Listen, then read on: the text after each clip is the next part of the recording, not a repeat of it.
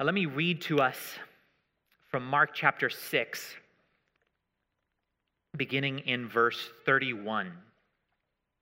In verse 30, we learn that the apostles have just returned to Jesus after they'd been sent out.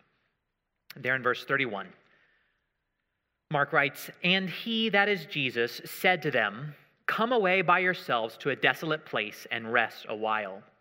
For many were coming and going, and they had no leisure even to eat. And they went away in the boat to a desolate place by themselves. Now many saw them going and recognized them, and they ran there on foot from all the towns and got there ahead of them.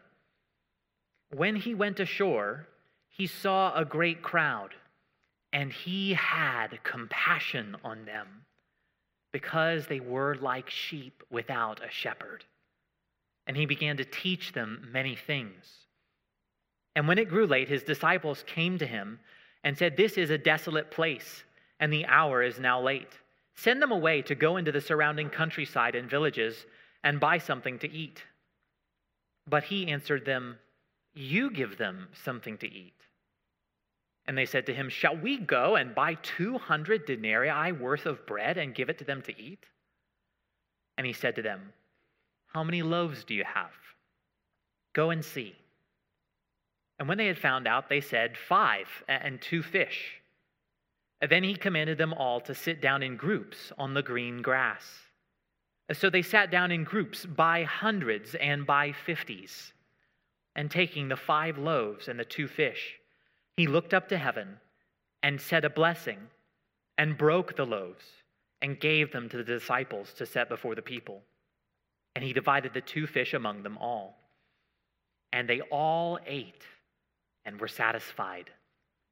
And they took up 12 baskets full of broken pieces and of the fish. And those who ate the loaves were 5,000 men. Immediately he made his disciples get into the boat and go before him to the other side, to Bethsaida, while he dismissed the crowd. And after he had taken leave of them, he went up to the mountain to pray. And when evening came, the boat was out on the sea, and he was alone on the land. And he saw that they were making headway painfully, for the wind was against them. And about the 4th watch of the night, he came to them, walking on the sea. He meant to pass by them. But when they saw him walking on the sea, they thought it was a ghost and cried out, for they all saw him and were terrified. But immediately he spoke to them and said, 'Take heart, it is I. Do not be afraid.' And he got into the boat with them, and the wind ceased. And they were utterly astounded, for they did not understand about the loaves, but their hearts were hardened.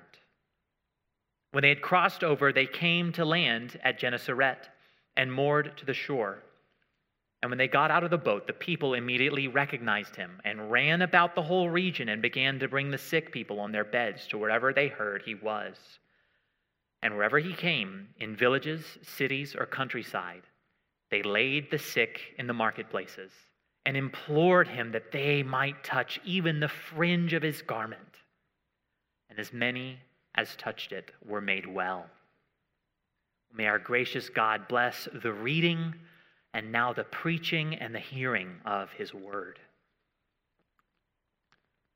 The more I study the Bible, the more I am amazed by how deep and rich and multifaceted it is, especially when you're studying the Bible in order to teach it. You always find that there is more water in the well than you're able to draw. There are more riches in the shaft than you're able to mine. That's true even when you're not trying to preach on 3 Bible stories in 46 minutes. Well, in our sermon text this morning, Mark records 3 episodes in the life of the Lord Jesus. First, the feeding of the 5,000. Second, Jesus walking on water. And third, the continuation of Jesus' healing ministry in Gennesaret. And there is a wealth of material in each of these stories on which we might reflect.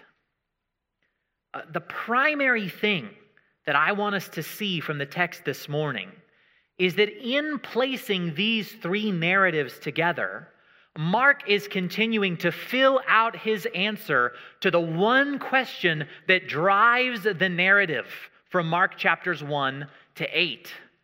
And that question is, who is Jesus? That's what Mark's doing, really, throughout Mark 1 to 8. He is giving a full Old Testament allusion-rich answer to the question, who is Jesus? In our passage this morning, I trust we'll see that Mark's answer to that question is that Jesus is the divine shepherd that we need. That's, I think, the main point of our text this morning. Jesus is the divine shepherd that we need. He is God the shepherd, the good shepherd, whose care we cannot live without. Friend, as I say that, I wonder whether you see yourself as someone who needs a shepherd. When you think about what you're up against in life and in death, is it clear to you that you need help from someone much wiser and more capable than you?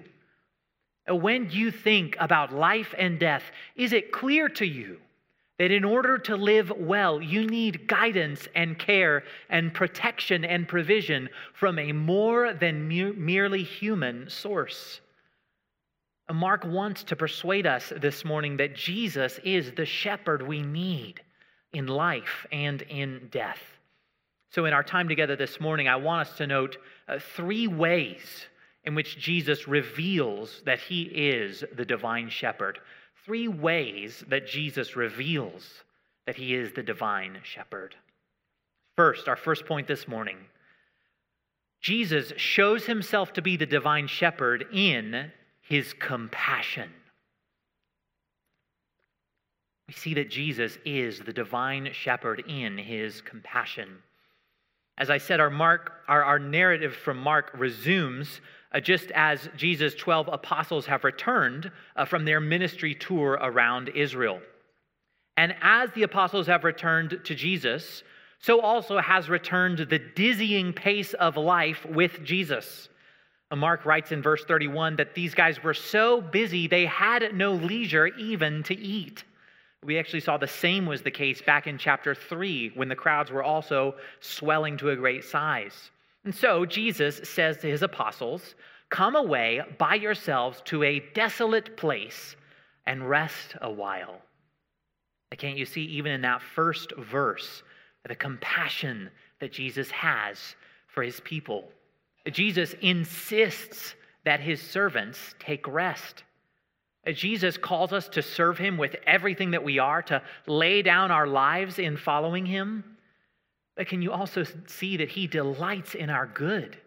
He delights to give his people the rest that they need. He isn't impressed when we don't take the rest that he gives us. He isn't impressed when we burn ourselves out. There in verse 32, Jesus and the disciples all pile into a boat. They sail across the Sea of Galilee to, Mark tells us, a desolate place.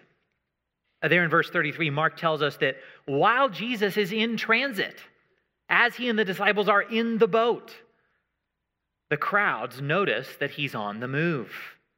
And soon thousands of people from various towns are running on foot to the spot that it looks like Jesus is going to land.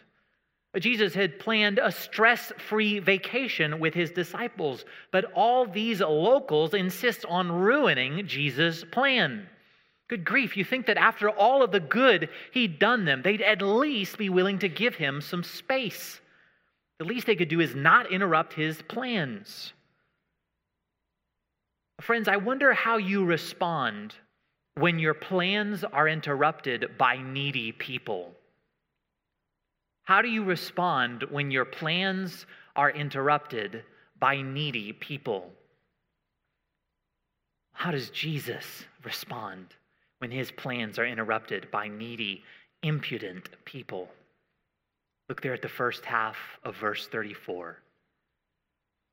Mark says, "When he went ashore, he saw a great crowd, and he had compassion on them." Friends, see how different Jesus is from you and me. Jesus looks out on this crowd. He doesn't see an inconvenience leading to frustration. He sees need that moves him to compassion, to pity and sympathy and love. What is it about these people that draws out the compassion of the Lord Jesus? Is it that they're poor? Is it that they're sick?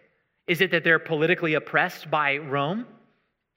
Well, Mark tells us very plainly why Jesus has compassion there in the middle of verse 34. Look, he says, he had compassion on them because they were like sheep without a shepherd. Throughout the Old Testament, the image of a shepherd, as we've seen in the service so far, is really used as a metaphor for two things. So first and foremost, in the Old Testament, God is the shepherd of his people. I think, for example, of Psalm 23, which Eric mentioned earlier. How does that psalm start? The Lord is my shepherd. I shall not want. God is the good shepherd who provides for and protects and leads and guides his covenant people. Psalm 80 addresses God as the shepherd of Israel. The second way in which that image of the shepherd is used in the Old Testament is actually to talk about the human leaders of God's people. So interestingly, Moses was literally a shepherd before he led the people of Israel. King David also, before he was king, was literally a sheep-tending shepherd. And when Moses and David become the leaders of God's people, they are then described as shepherding, not the flocks, but the people of Israel. I think back to the reading from Ezekiel 34, when Ezekiel is tearing into the leaders of God's people because they've been selfish. Ezekiel calls them shepherds who've been feeding themselves. And so the picture is that God's shepherdly or pastoral, pastor being the Latin word for shepherd, God's pastoral care for his people is intended to be mediated through good shepherd leaders whom he gives to them. So when Jesus steps off this boat and he sees this crowd that's come literally flocking to him, he sees that they need someone to mediate God's pastoral care for them. He sees that these people are like sheep without a shepherd. They are vulnerable and directionless and lacking in all kinds of ways. We are like sheep. Right? You don't have to be an expert in first century shepherding to understand that sheep lack the wisdom and the capability to care for themselves. I once heard a pastor illustrate it this way. Think about all the professional sports teams named after animals. So you have the Memphis Grizzlies, the Milwaukee Bucks, the Detroit Tigers, the Atlanta Falcons, the Philadelphia Eagles. I am not aware of any sports teams anywhere at any level named after the sheep. That's because sheep are not cunning. They are not quick. They are not mighty. They are not intimidating. They are largely helpless and often clueless. They require a lot of care and assistance. So friends, listen. This is so contrary to how the world teaches us to see ourselves. The Bible teaches, though, that every one of us, however competent we are, however intelligent we are, however successful we are, whatever position of leadership we might hold, however much we feel that we're on top of life, from God's wise perspective, we are all a lot like sheep. We lack the wisdom to care for ourselves in the most important ways. We don't see our true needs very clearly. And even when we do see our true needs, we're often not equipped to meet them. I was recently reading in Revelation chapter 3, where the Lord Jesus is speaking to the church of Laodicea. And Jesus is talking about how the people in this church of Laodicea, they are spiritually lukewarm. In fact, it's not entirely clear even whether these people are Christians. And Jesus says to these Laodiceans. He says, listen, you think that you're rich. He says, you think that you're prosperous. You think that you need nothing. But Jesus says to them that they are, quote, wretched, pitiable, poor, blind, and naked. All right, Jesus says to these people, look, you think that because you have enough money and comfort to feel secure that you've got it made, but you don't. Right? When the way that you live before God is evaluated on the last day, you will come to see that you have nothing and that you desperately need what I, the shepherd, want to give to you. Jesus knows that apart from his direction and his help and his guidance, all of us, we are sheep without a shepherd. We lack wisdom. We lack perspective. We lack capability. I certainly do. And as Jesus sees us in our vulnerability, he is drawn out to us in compassion. His heart yearns to help and relieve us, to lead and guide us. We see that Jesus is the divine shepherd in his compassion. Last thing to notice in this first point, what does Jesus do in his compassion? Well, he feeds the crowd. He multiplies the loaves. That's true. But what does Mark mention Jesus doing immediately after he mentions Jesus' compassion? Look there again at verse 34, this time reading the whole verse all the way through. Verse 34 says, when he went ashore, he saw a great crowd, and he had compassion on them because they were like sheep without a shepherd. And he began to teach them many things. Jesus knows that our great need is for his word, for his teaching. In our own thinking, we can sort of tend to bifurcate the compassion of Jesus on the one hand and his teaching on the other. So the teaching is sort of the important but hard news. And you certainly don't give the teaching to someone who's suffering, right? And Jesus' compassion is just the good stuff that would never correct us or never expect anything from us. It's just all hugs and rainbows, right? No. Don't you see? It is because Jesus has compassion on us that he gives us his good teaching, right? His teaching is medicine for the sick. It is a map for the lost. It is light for those stuck in the darkness. Jesus' words are a gift of his compassion to his people. For those of us who teach God's word, this was a challenge to me this week. Shouldn't this shape the way that we teach? Shouldn't this shape our hearts as we teach? Right? If the teaching of Jesus is something that he gives to us out of his great compassion, when we are bringing that teaching to ourselves and to others, shouldn't that shape our attitude toward what he says and our attitude toward those to whom we're speaking? And for all of us, shouldn't this shape how we hear God's word as the love gift of a compassionate Savior who is wise, who knows how to care for us? We see that Jesus is the divine shepherd in his compassion as he teaches the crowd many things. Jesus, as you know, doesn't only teach the crowd in our passage. Our passage is famous because Jesus also feeds this gigantic crowd, which leads us to our second point. The second way that we see that Jesus is the divine shepherd is in his provision. This passage reveals Jesus as the divine shepherd in his provision. The feeding of the 5,000 might be one of Jesus' most familiar miracles. So if you grew up going to Sunday school, you very likely learned that Jesus took 5 loaves and 2 fish, and he miraculously multiplied them to feed a crowd of over 5,000 people. And there are many, many true lessons that we can draw from the feeding of the 5,000. From another gospel, we know that these loaves and fish came from a little boy. So this miracle illustrates how God loves to use the small sacrifices of his people to accomplish big things.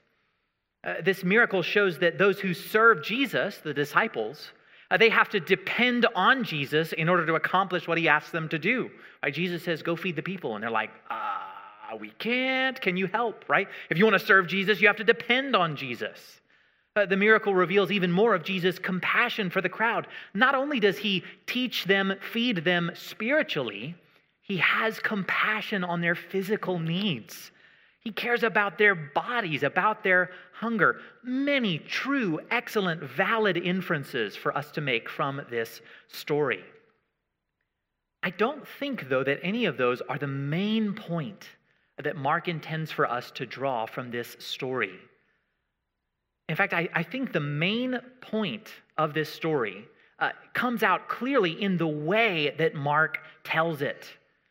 And that his point is that Jesus, the Good Shepherd, provides for his people. That's what I think Mark is trying to show us in this miracle. Mark is trying to show us that Jesus, the Good Shepherd, provides for his people. Now, why do I say that that's Mark's point? I say that because of the repeated words and the Old Testament allusions in the passage. The repeated words and the Old Testament references. When you are studying the Bible, especially when you're reading biblical narrative, note the words that get repeated. They are signposts to the main point.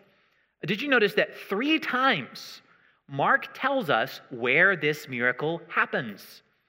3 times Mark tells us that this miracle takes place in a desolate place.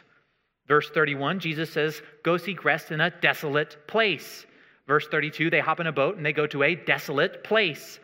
Verse 35, the disciples are telling Jesus what to do, and they say, Jesus, this is a desolate place. But do you know how that word desolate gets translated in the Greek version of the Old Testament? Wilderness. It's a wilderness place that this miracle happens. Mark wants us to notice. He says, wilderness. Okay, that must be important. Did you notice how many times Mark talks about eating? In one sense, that's unsurprising because Jesus is multiplying loaves. But Mark keeps waving that word in front of our face. 5, or if you have a different manuscript, 6 times in this story, Mark talks about eating. Verse 31, the disciples are too busy to eat. Verse 36, they want the crowds to go buy something to eat. Verse 37, Jesus says, no, you give them something to eat. Verse 37 again, they're like, are we going to go buy enough food so that these people can eat? Verse 42, everyone eats and is satisfied. So this is a story about eating in the wilderness, right? Did you notice that 5 times in the story, Mark mentions bread? So our translation uses the word loaves. Literally, it's just breads. So Mark is like, eat, wilderness, breads. Alongside the bread, he mentions the fish, but in the next story, when it's referenced back to this story, Mark again mentions the bread. Eat, bread, wilderness.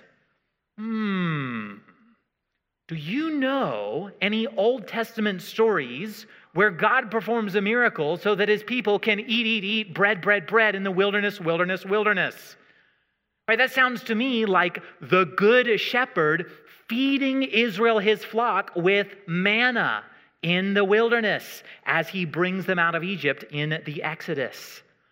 So what does that say about who Jesus is? That he's the one who miraculously gives bread to eat in the wilderness. Jesus is God, the providing shepherd. When you're studying the Bible, note the repeated words and the Old Testament passages they point you to. Also, note the extra details. Mark doesn't often give us extra details for no reason, right? He hasn't told us what Peter was wearing. He hasn't told us how Andrew was feeling. He hasn't even told us exactly where this desolate place is. But look at the details that he does mention. Look there in verse 39. In verse 39, before Jesus multiplies these loaves and fish, Mark tells us, then he commanded them all to sit down in groups on the green grass.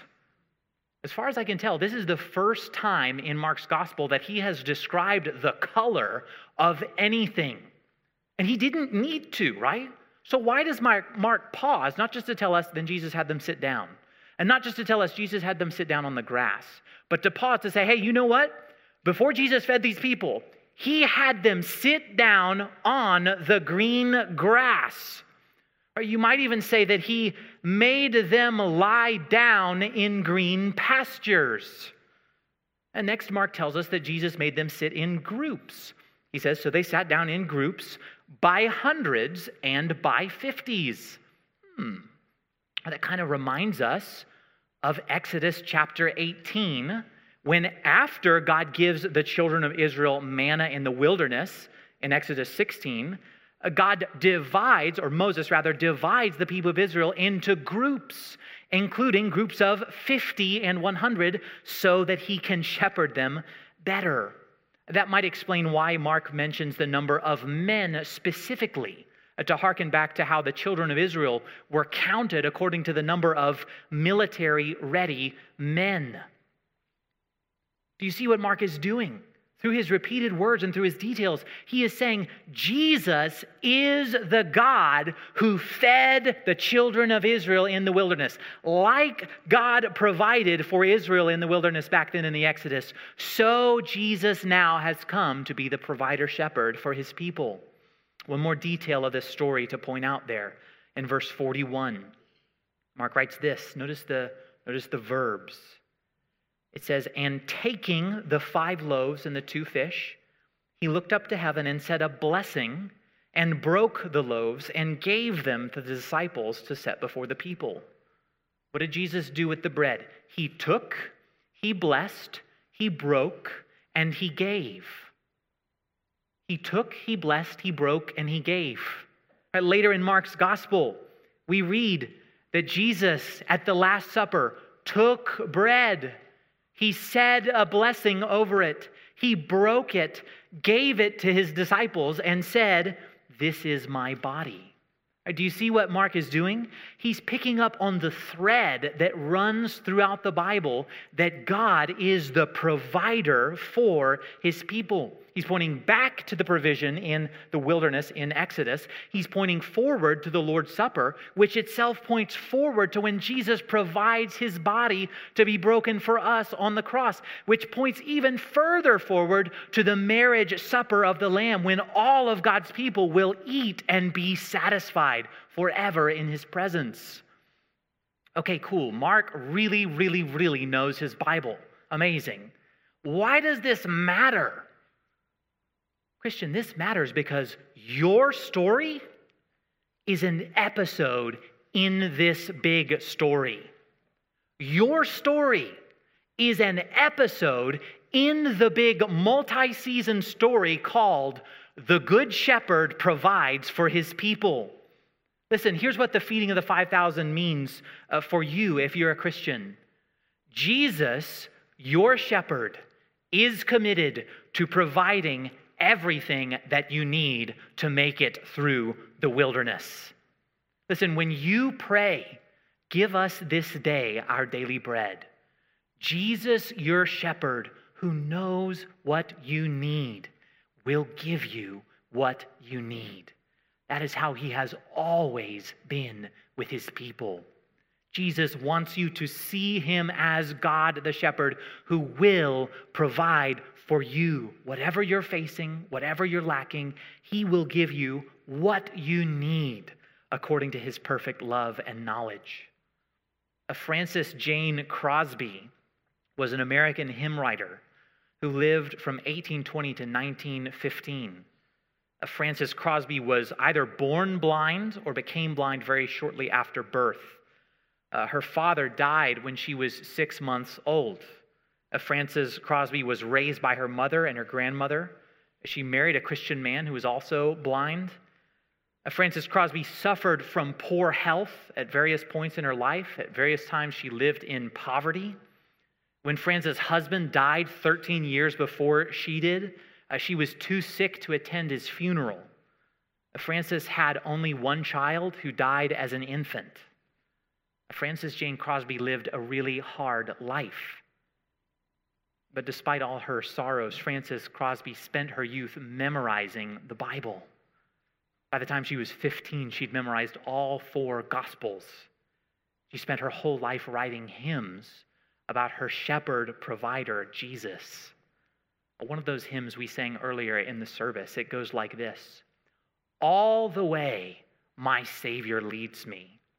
What have I to ask beside? Can I doubt his tender mercy, who through life has been my guide? Heavenly peace, divinest comfort, here by faith in him to dwell.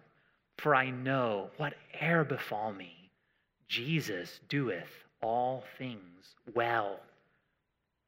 This blind woman who lost a father and a husband and a child, who spent much of her life sick, some of her life poor. What's the description of the Christian life that she leaves us? She says, my shepherd has led me all the way.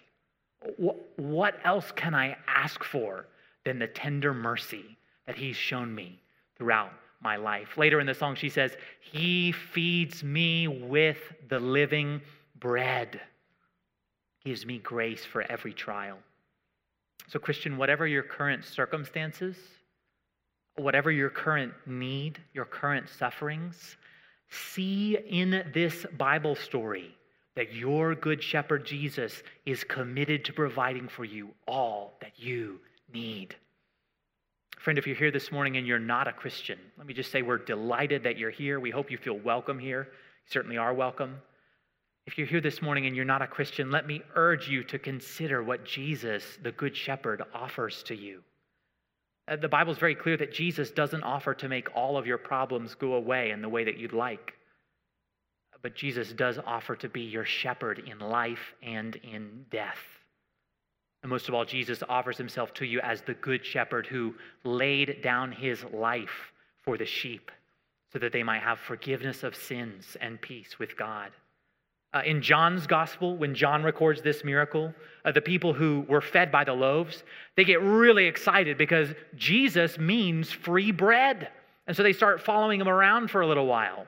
But it becomes very clear that what they want is a snack and not a shepherd. And Jesus, to sort of focus them on what matters, he says, listen, I am the bread of life. I am the one you need. Ultimately, you need God's provision. What do you need him to provide most? You need him to provide me, the all-sufficient Savior who died and rose to give eternal life. Friend, if you're here this morning and you're not a Christian, Jesus offers to be your good shepherd if you will turn from sin to trust in him for salvation. If you have any questions about that, please come speak with any of us after the service. I'd be delighted to talk with you. Any of our members would love to speak with you about how the Good Shepherd can be your shepherd through faith. In our passage, Jesus shows himself to be the divine shepherd, first in his compassion, second in his provision. Third and finally, Jesus reveals that he is the divine shepherd in his power. Jesus reveals that he's the divine shepherd in his power. After Jesus multiplies the bread and the fish, after thousands of people eat and are satisfied, verse 45 tells us that Jesus gets his disciples into the boat and sends them off to the other side while he himself dismisses the crowd. Jesus makes the crowd go away and he ascends a mountain alone to pray, striking the priority that prayer is in the life of the Lord Jesus. It also reminds us of another shepherd who went up a mountain to commune with God, Jesus being presented here as the greater Moses. Mark tells us that in the evening, the disciples are out on the sea. They're rowing against the wind. Jesus sees the disciples are having a hard time. And so once again, the good shepherd comes to the rescue of the sheep. There in verse 48, we read that about the fourth watch of the night, which the footnote tells you is between 3 a.m. and 6 a.m., Jesus comes to them miraculously walking on the water. It's worth pointing out that some unbelieving Bible scholars think that Mark isn't actually saying that Jesus is doing anything supernatural in this story or the other one.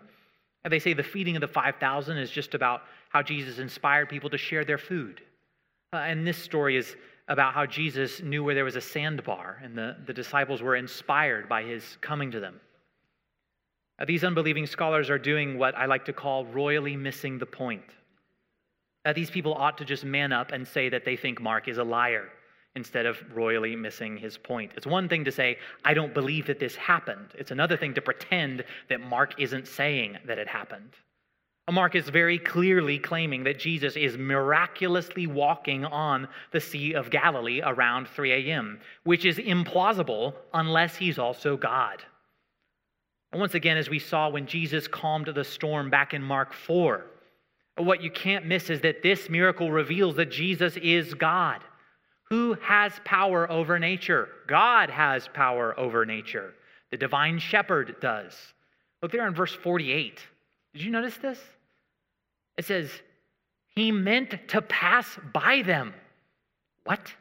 You think of him coming to the disciples in the boat. You don't remember that he was actually going to walk by them. Why does the text say that he meant to pass by them?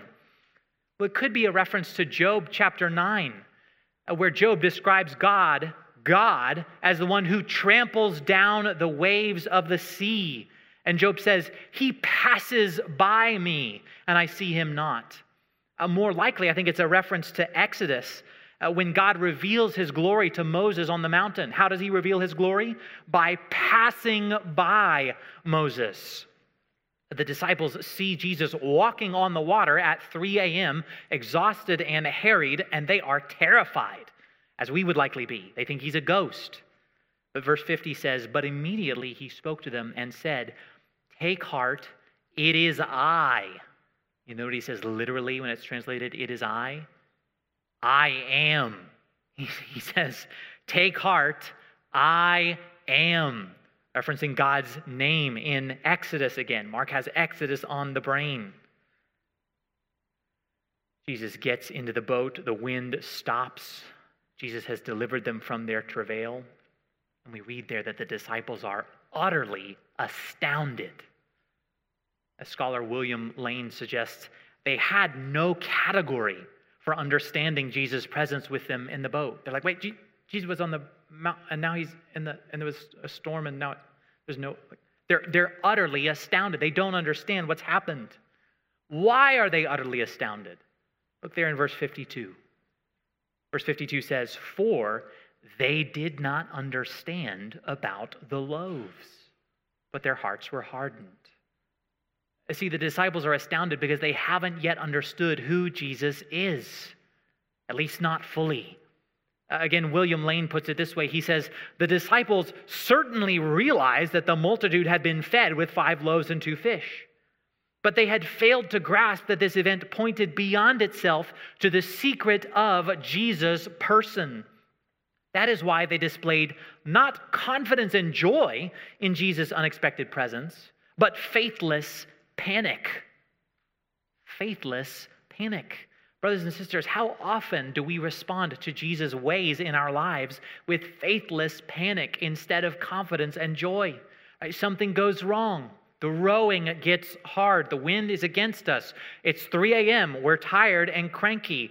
And when the unexpected happens, we're not characterized by confidence and joy, but by faithless panic, by fear and worry, like the disciples.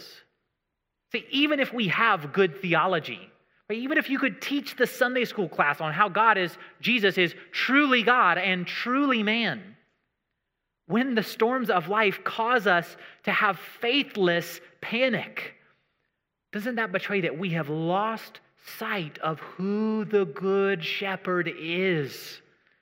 Doesn't that mean we haven't understood yet about the loaves? That we haven't seen from the scriptures his power and commitment and compassion to take care of us. Friend, there's a reason that Psalm 23, the Lord is my shepherd, there's a reason that has been so much the favorite psalm of so many Christians for thousands of years.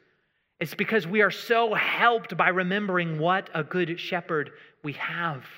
We are so helped to remember his compassion for his sheep, his provision promised to us throughout our lives, his power to calm the winds, to join us in the boat, to calm us with his presence.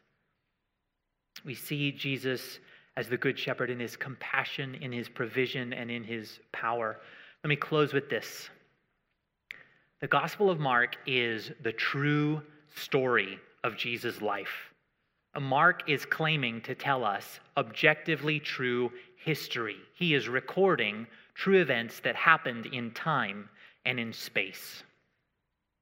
You see, don't you, that Mark is also teaching us eternal truths about how Jesus shepherds his people. Jesus, the God-man, really fed 5,000 people in the wilderness. And that same Jesus really provides for every one of his sheep still today. Jesus, the God-man, really walked on the Sea of Galilee at 3 a.m. about 2,000 years ago.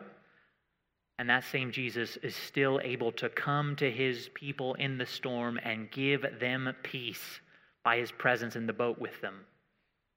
You understand that the true history of Jesus' life is a series of pictures revealing to you what kind of shepherd he is to all who trust in him. Our passage this morning closes with the picture that Mark has given us over and over and over throughout his gospel. The picture of Jesus healing the sick. There in verse 53, we read that Jesus and his disciples come to the other side, to the land of Gennesaret. This is not to be confused with the country of the Gerasenes from chapter 5. That's on the east side. This is on the west side. Our passage ends the same way that it started. As Jesus lands, the locals recognize who he is, and they flock to the shepherd. Look with me at the last three verses of the passage. Let me read from verse 54 to 56. It says, "And when they got out of the boat, the people immediately recognized him and ran about the whole region and began to bring the sick people on their beds to wherever they heard he was. And wherever he came, in villages, cities, or countryside, they laid the sick in the marketplaces and implored him that they might touch even the fringe of his garment. And as many as touched it were made well." What is the picture of Jesus the shepherd that Mark leaves us with again and again and again? It's the picture of sick, broken, needy, sad people coming to Jesus and receiving what they need, receiving his grace, his help, his healing. Friend, this I think is the primary application of the passage. When you are needy, go to the Good Shepherd for help. When you are needy, go to the Good Shepherd for help. If you are guilty, go to him for forgiveness. If you are sinful, go to him for cleansing. If you are anxious, go to him in prayer. If you have needs, go to him and ask.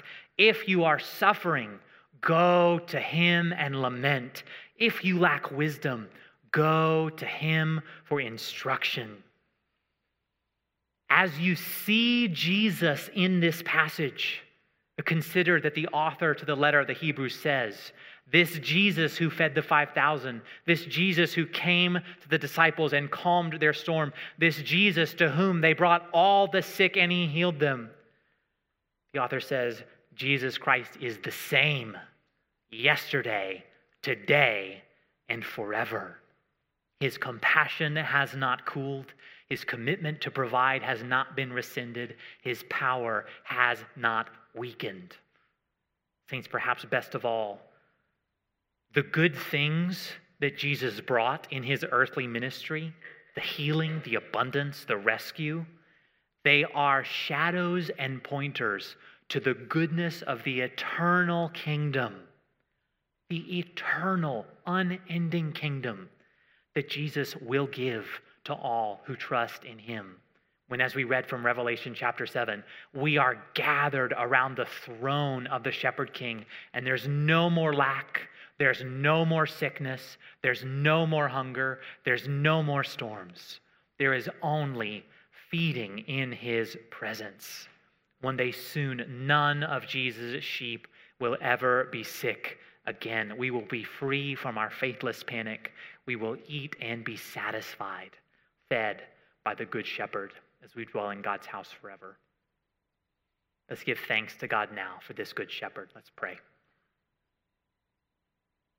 Father, we thank you for Jesus Christ, the Good Shepherd, very God, very man. We thank you for his compassion. We thank you for his commitment to provide all that we need.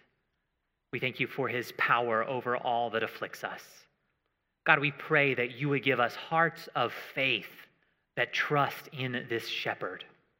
I pray that when we are needy, anxious, sick, sinful, when we lack wisdom, Lord, in all of our need and misery, that you would teach us to go to the shepherd, to cling tightly to him, to walk by faith in him.